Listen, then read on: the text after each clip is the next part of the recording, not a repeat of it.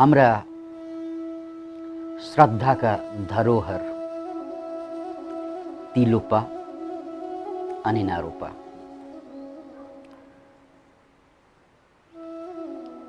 तिलोपा गुरु, नारोपा शिष्य र यिनीहरूले पशुपतिनाथ बागमतीको किनारमा रहेको गुफामा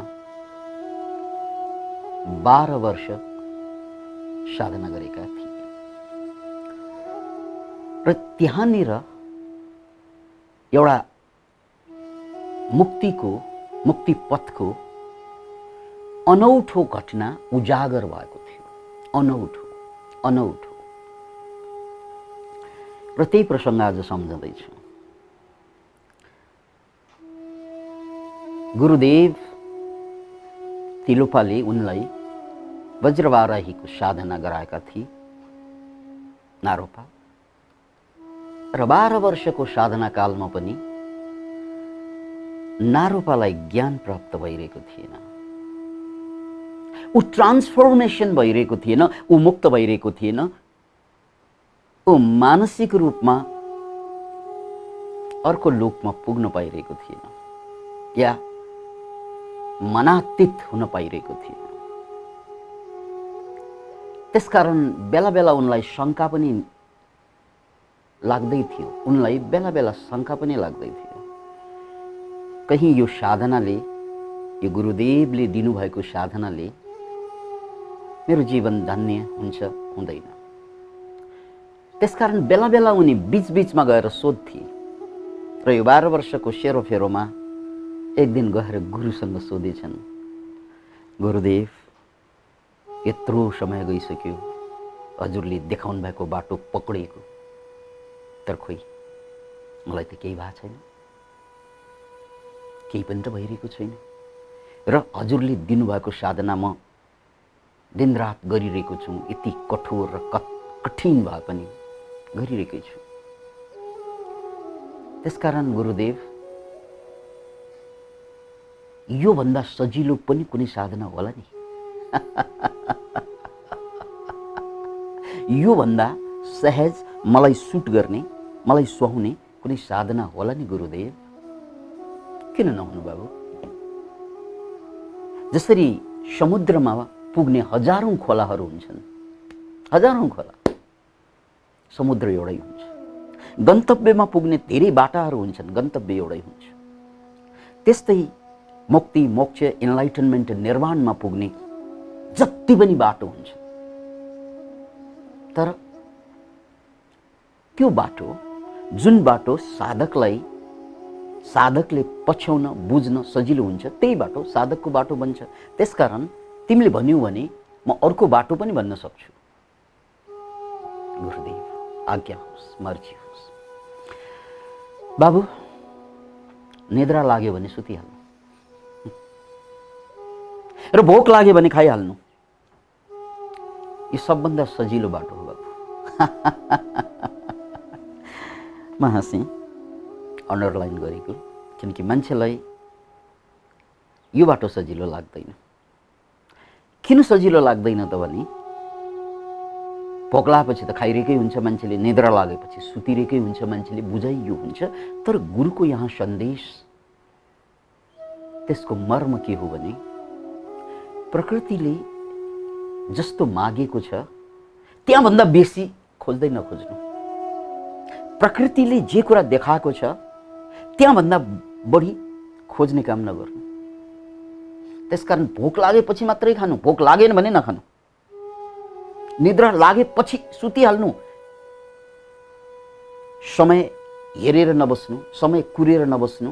यो भनेको प्रकृतिसँग एकाकार भएर बाँच्नु। यो भनेको आफ्नो अहङ्कारलाई, जो सभ्यताले सिकाएको होला, जो शिक्षाले सिकाएको होला, त्यो सारा अहङ्कारलाई परमात्मालाई समर्पण गरिदिनु र जस्तो संकेत आउँछ प्रकृति माताबाट त्यही संकेतमा बग्दै जानु। बस यो पनि मुक्तिको बाटो हो। किनकि अब मेरो अहङ्कारले केही खोजिरहेको छैन, जे संकेत आउँछ म त्यही गर्छु। मेरो बुझाइ यहाँ समाप्त हुन्छ। किनकि बुझाइ त के हुन्छ, अहिलेको भाषामा भन्ने हो भने 10 बज्यो खाने टाइम, 9 बज्यो सुत्ने टाइम, यो हाम्रो बुझाइ हो। तर मुक्ति भनेको बुझाइ भन्दा पर हो। मुक्ति भनेको मान्छेको सारा बुझाइ जब समाप्त हुन्छ त्यसपछि मुक्ति दशा। जसरी ग्लास खाली हुँदा त भर्न मिल्ने हो त्यसमा, त्यस्तै मेरो मन पनि खाली भएपछि त परमात्मा उत्रिने हो यसमा। जसरी बाँसुरी खाली भएपछि त बज्ने हो। अतः यो सहज योग जसलाई भनिन्छ र ज्ञान योगले बताउने पनि यही बाटो हो कि त्यहाँ कुनै विधि र विधानलाई समात्नु पर्दैन, मात्र प्रकृतिको इशारा बुझ्नु। बुझेनन् यो कुरा शिष्यले, सबै शिष्यले बुझ्ने कुरा होइन, सबै मान्छे फरक फरक छन्। त्यसकारण शिष्यमा फेरि शङ्का जाग्छ र भन्छन्, गुरुदेव यो कुराले त म कन्फ्युजनमा परेँ, म अलमलमा परेँ, झनै बुझिनँ मैले। बरु साधनै सजिलो छ। जति गाह्रो भए पनि त्यहाँ मार्ग छ, यहाँ त हजुरले मार्गै दिनु भएन मलाई। त्यसकारण यो त मैले, यो हजुरले बुझ्नु भएको कुरा मैले बुझ्न सकिनँ। गुरुदेव कृपा गरी अरू पनि कुनै बाटो होला नि? एउटा बाटो बाँकी छ बाबु। एउटा बाटो बाँकी छ र त्यही मर्जी होस्, आउनु अगाडि। यो बाटो कानमा फुक्नुपर्ने बाटो हो। यो बाटो तिमीलाई तिम्रै कानमा मन्त्र फुके जस्तै फुक्नुपर्ने बाटो हो। आउनु नजिक। शिष्य 12 वर्षदेखि साधनारत छन् गुरुसँग, त्यसकारण अगाडि कान थाप्दै गए। आँखा बन्द गरेर कान के थापिरहेका थिए नारोपा। गुरुले झ्याम्म लात हान्दिन्छ। Can you imagine it? Can you imagine it? Can you imagine it? गुरुले त्यसपछि नारोपा डडामसँग लडे, बेहोस। एकछिन किनभने यो पनि कुनै तरिका भएर सायद कति मान्छेको मनमा यो जिज्ञासा उठ्दो। तर ज्ञान र मुक्तिको कुनै तरिका हुँदैन, किनकि ज्ञान र मुक्ति भनेको हराएको चिज होइन, त्यो जन्मैले बोकेर आएको कुरा हो। खालि त्यसलाई रियलाइज गर्ने मात्रै हो। त्यो रियलाइजेसनको बाटो धेरै हुन्छ। याद राख्नुहोस्, ज्ञान, मुक्ति, इनलाइटनमेन्ट यो चेतनाको स्वभाव हो, यो आत्माको स्वभाव हो। सूर्यलाई बादलले ढाके जस्तो मनले आत्मालाई, चेतनालाई ढाकेर त्यो हराए जस्तो भएको हो। त्यो हराएको कुरा होइन। त्यसकारण त्यो त्यही छ। त्यो बोध गराउने तरिका फरक हुन्छ। गुरु तिलोप्पाले यो तरिका प्रयोग गरेपछि उनी बेहोस भयो। त्यसपछि केही समयको अन्तरालपछि उनी उठे, तर उनी उठिसकेपछि मुक्त भइसकेका थिए, एनलाइटन भइसकेका थिए। Can you imagine? Can you imagine? र याद राख्नुहोस्, तपाईँ हामी सामान्य मान्छेको मस्तिष्कमा यो प्रश्न उठ्दो होला, अब अरे लातै खाएर मुक्त हुने हो भने त गुरुले लाइन राखेर झ्याम झ्याम लात हान्ने त भइगयो नि। होइन, त्यो किनकि लात खाएर मुक्त हुने होइन यहाँ। किनकि लात खान अगाडि उनले 12 वर्षदेखि साधना गरिरहेका थिए। त्योभन्दा अगाडि पनि गुरुको सेवा गरिरहेका थिए। याद राख्नुहोस्, त्यो गुरुको सेवा, 12 वर्षको साधना, त्यो उनको ज्ञानको खोज, ज्ञानको प्यास चुलिरहेको अवस्था थियो।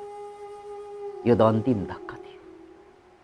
याद राख्नुहोस्, यो त अन्तिम धक्का थियो। किनकि ज्ञान, मुक्ति, इनलाइटनमेन्ट भनेको आफूभित्रको मनोदशाबाट बाहिरको अवस्था हो। किन मनोदशा भनेको मानसिकता भयो, त्यसबाट बाहिरको अवस्था हो। त्यो सबैसँग जन्मजात जोडेर आएको कुरा हो। मैले अघि पनि यसलाई उल्लेख गरिसकेँ। त्यो लाट खाइसकेपछि के भयो त? मस्तिष्क एकछिनको लागि साइलेन्ट हुन्छ। अब कुनै बुझाइ छैन, अब कुनै विचार छैन, कुनै तर्क छैन, केही छैन। किन बेहोसमा के हो? बेहोसमा संसार हराउँछ, भविष्य हराउँछ, भूतकाल हराउँछ, बुझाइ हराउँछ। अब न पाउनुपर्ने कुरा केही रहन्छ त्यो बेहोसीमा, न पाइसकेका कुरा केही रहन्छ त्यो बेहोसीमा, न गुरु रहन्छ त्यो बेहोसीमा, न शिष्य रहन्छ त्यो बेहोसीमा। त्यही दशाको नाम त मुक्ति हो। गुरुको साधनाले, गुरुको दीक्षाले, गुरुको शिक्षाले त्यो अवस्थासम्म नपुगिरहेको यिनी।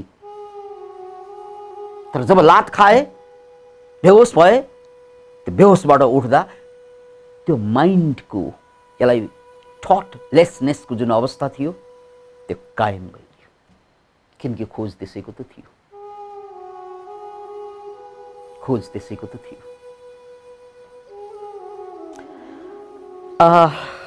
अध्यात्ममा एउटा बाटो यो पनि हो, यसलाई सडन एनलाइटनमेन्ट भनिन्छ। यहीँनिर मलाई एउटा चाइनिज कथा पनि जोड्नु मन लाग्यो। एउटा चाइनिज कथा कस्तो छ भने, जेन कथा हो, तर चाइनिज जेन। गुरु कहाँ शिष्य प्रस्तुत हुन्छन्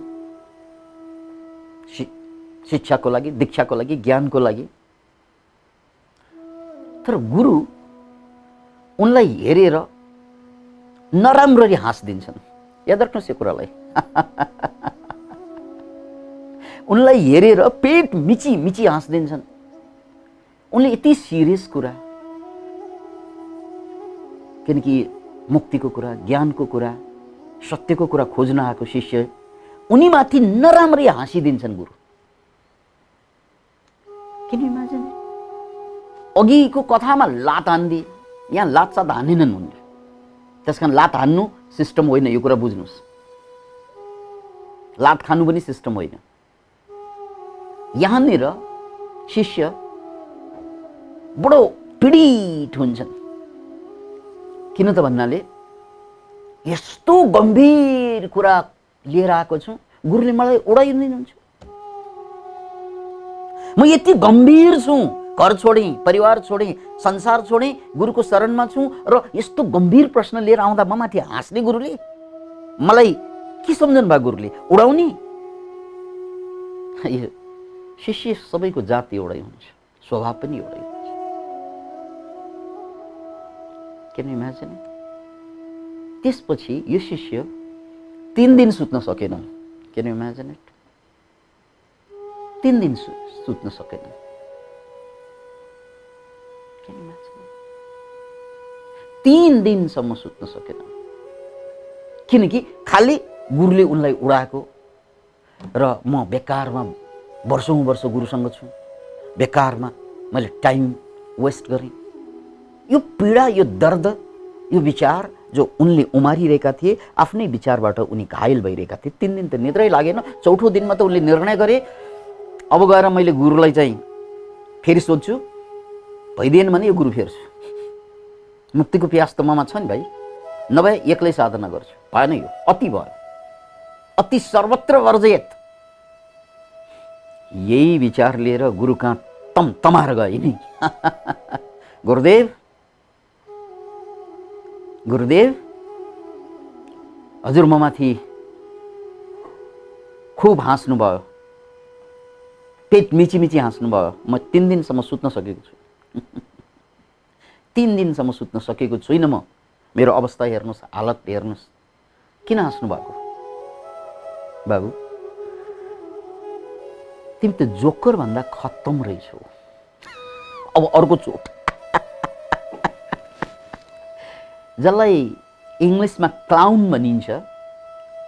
त्यो क्लाउन यानी नाक डल्लो पारेर, अनुहारलाई हाँसो उठ्ने बनाएर जो प्रस्तुत हुन्छन्, तिनीहरूलाई क्लाउन भन्छन्।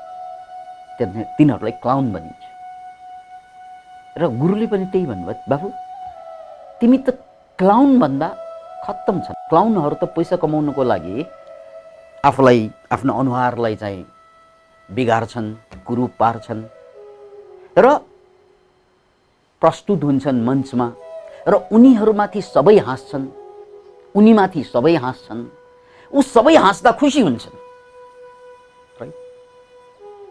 किनकि मेरो कारणले अरूलाई खुसी आइरहेको छ, मलाई पैसा आइरहेको छ। बुझाइ त्यही होइन क्लाउनको। र तिमी त शिष्य भन्छौ आफूलाई, तिमी त शिष्य भन्छौ आफूलाई। त्यो क्लाउन बरु अरूले हाँसेको देख्दा ऊ खुसी हुन्छ। म त तिम्रो गुरु, म तिमीमाथि हाँसेको देख्दा तिमीलाई दुःख लाग्छ। बाबु, त्यो क्लाउनको भन्दा तिम्रो अहङ्कार कत्रो ठुलो छ। हेर्नुहोस् त, यो अहङ्कार रहिरह्यो भने के मुक्ति दशा हुन्छ, फेरि निद्रा लाग्दैन शिष्यलाई। तर यसपालि उनी सुत्न सकेन। तर भयो गजबको कुरा, त्यसपछि उनी मुक्त भए, इनलाइटेन्ड भए। त्यसकारण गुरुहरूले विभिन्न उपायहरू शिष्यको अवस्था अनुसार अपनाइरहेका हुन्छन्। यो दुईवटा कथालाई साक्षी राख्दा कतिपय मान्छेलाई के लागिरहेको हुन्छ भन्नाले यो पनि जोक जस्तो लागिरहेको हुन्छ, किनकि यो बुझिने कुरा भएन, यो आफ्नो अनुभवबाट बाहिरका कुरा जम्मै जोक लाग्न सक्छ। त्यसैले यसमा अलिकति रिसर्च गर्न मिल्ने कुरा थपेर यो कुरालाई म न्याय गर्न चाहन्छु, यी दुई कथालाई। 20औं शताब्दीमा सेकेन्ड वर्ल्ड वार हुन अगाडिको कुरा, हल्यान्डमा एकजना मान्छे भर्याङबाट खस्छन्, नराम्रो घायल हुन्छन्, भर्याङबाट खसेर अस्पताल पुग्छन् र त्यो अस्पतालबाट उनी फर्किसकेपछि उसलाई टाउकोमा चोट लागेको थियो। फर्किसकेपछि सडकमा आउनासाथ उनले एउटा मान्छे देख्छ, किनकि त्यो बेला वारै भइरहेको बेला, वारफेयरको अवस्था, सेकेन्ड वर्ल्ड वार अगाडि वारफेयरको स्थिति भइरहेको। अनि एउटा मान्छेलाई देख्छ, देख्नासाथ उनले के देख्छ, पहिला त त्यस्तो थिएन त्यो मान्छे। अनि अगाडिको मान्छेलाई, ओ मिस्टर, तपाईँ यो अस्पतालबाट बाहिर जाँदै हुनुहुन्छ, म जस्तै, तपाईँ नजानुहोस् है, त्यो भिडमा नजानुहोस्, किनकि मैले देखिसकेँ, मेरो आँखा अगाडि आइसक्यो तपाईँलाई कसैले गोली ठोकेको, प्लिज तपाईँ नजानुहोस्। त्यो मान्छे यसरी फर्केर हेर्छ, कस्तो पागल होला, यहाँ कोही पनि छैन त्यस्तो गोली ठोक्नेहरू, वातावरण ठिकै छ, यसले मलाई गोली ठोकेको भन्छन् बा, कस्तो मान्छे भनेर सोच्दै के गएका थिए, कसैले गोली ठोके त्यसलाई मारिहाल्छ। त्यो मान्छेको नाम हो पिटर हर्कोस।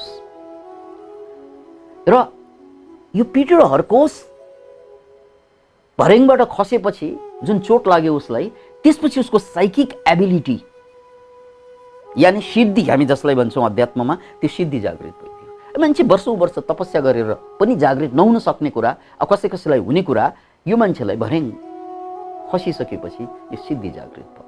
र त्यसपछि यो मान्छेलाई सारा संसारले प्रयोग गरे, इन्डिया, अमेरिका, जहाँ जहाँ ठुला ठुला अपराध हुन्छन्, त्यो अपराध पुलिसले सल्टाउन सक्दैनन् कतिपय केसेसहरू, त्यस्तो ठाउँमा पिटर हर्कोस जान्छन् र उदाहरणको लागि रुमाल या चुरोटको ठुटो जुन कुरा छोडेर जान्छन् अपराधीहरूले, त्यसलाई टक्क समात्न साथ यो अपराधीले कसरी अपराध गरे र यो अपराधी अहिले कहाँ छ, आँखा अगाडि छ, किन imagine.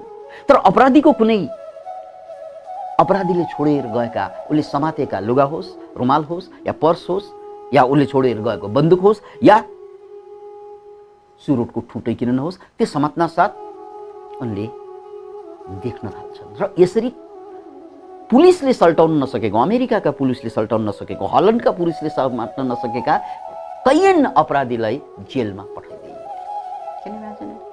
That is psychic ability. अनि त्यसपछि एउटा फ्रेज नै निर्माण भयो जसलाई साइकिक डिटेक्टिभ्स भनिन्छ।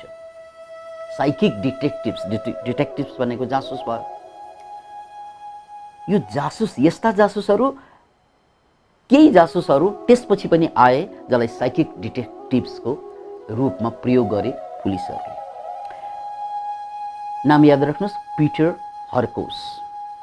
अतः मैले अघि नै पनि उल्लेख गरेँ कि मान्छेसँग अपार ज्ञान, अपार शक्ति, सबै कुरा पहिल्यै हुन्छ, त्यो गुरु बहाना मात्रै हुन्छ। त्यसकारण त्यहाँ पिटे पनि, कुटे पनि, साधना पनि बहाना हुन्छ। त्यसैले दुनियाँमा हजारौं साधना हुन्छन्, कुन साधनाले तपाईँले त्यहाँ पुर्याउँछ भन्ने नै हुँदैन।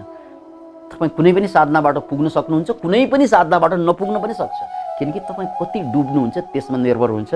किनकि पुग्ने मान्छेलाई त भर्याङबाट खसे पनि पुग्दो रहेछ। Thank you.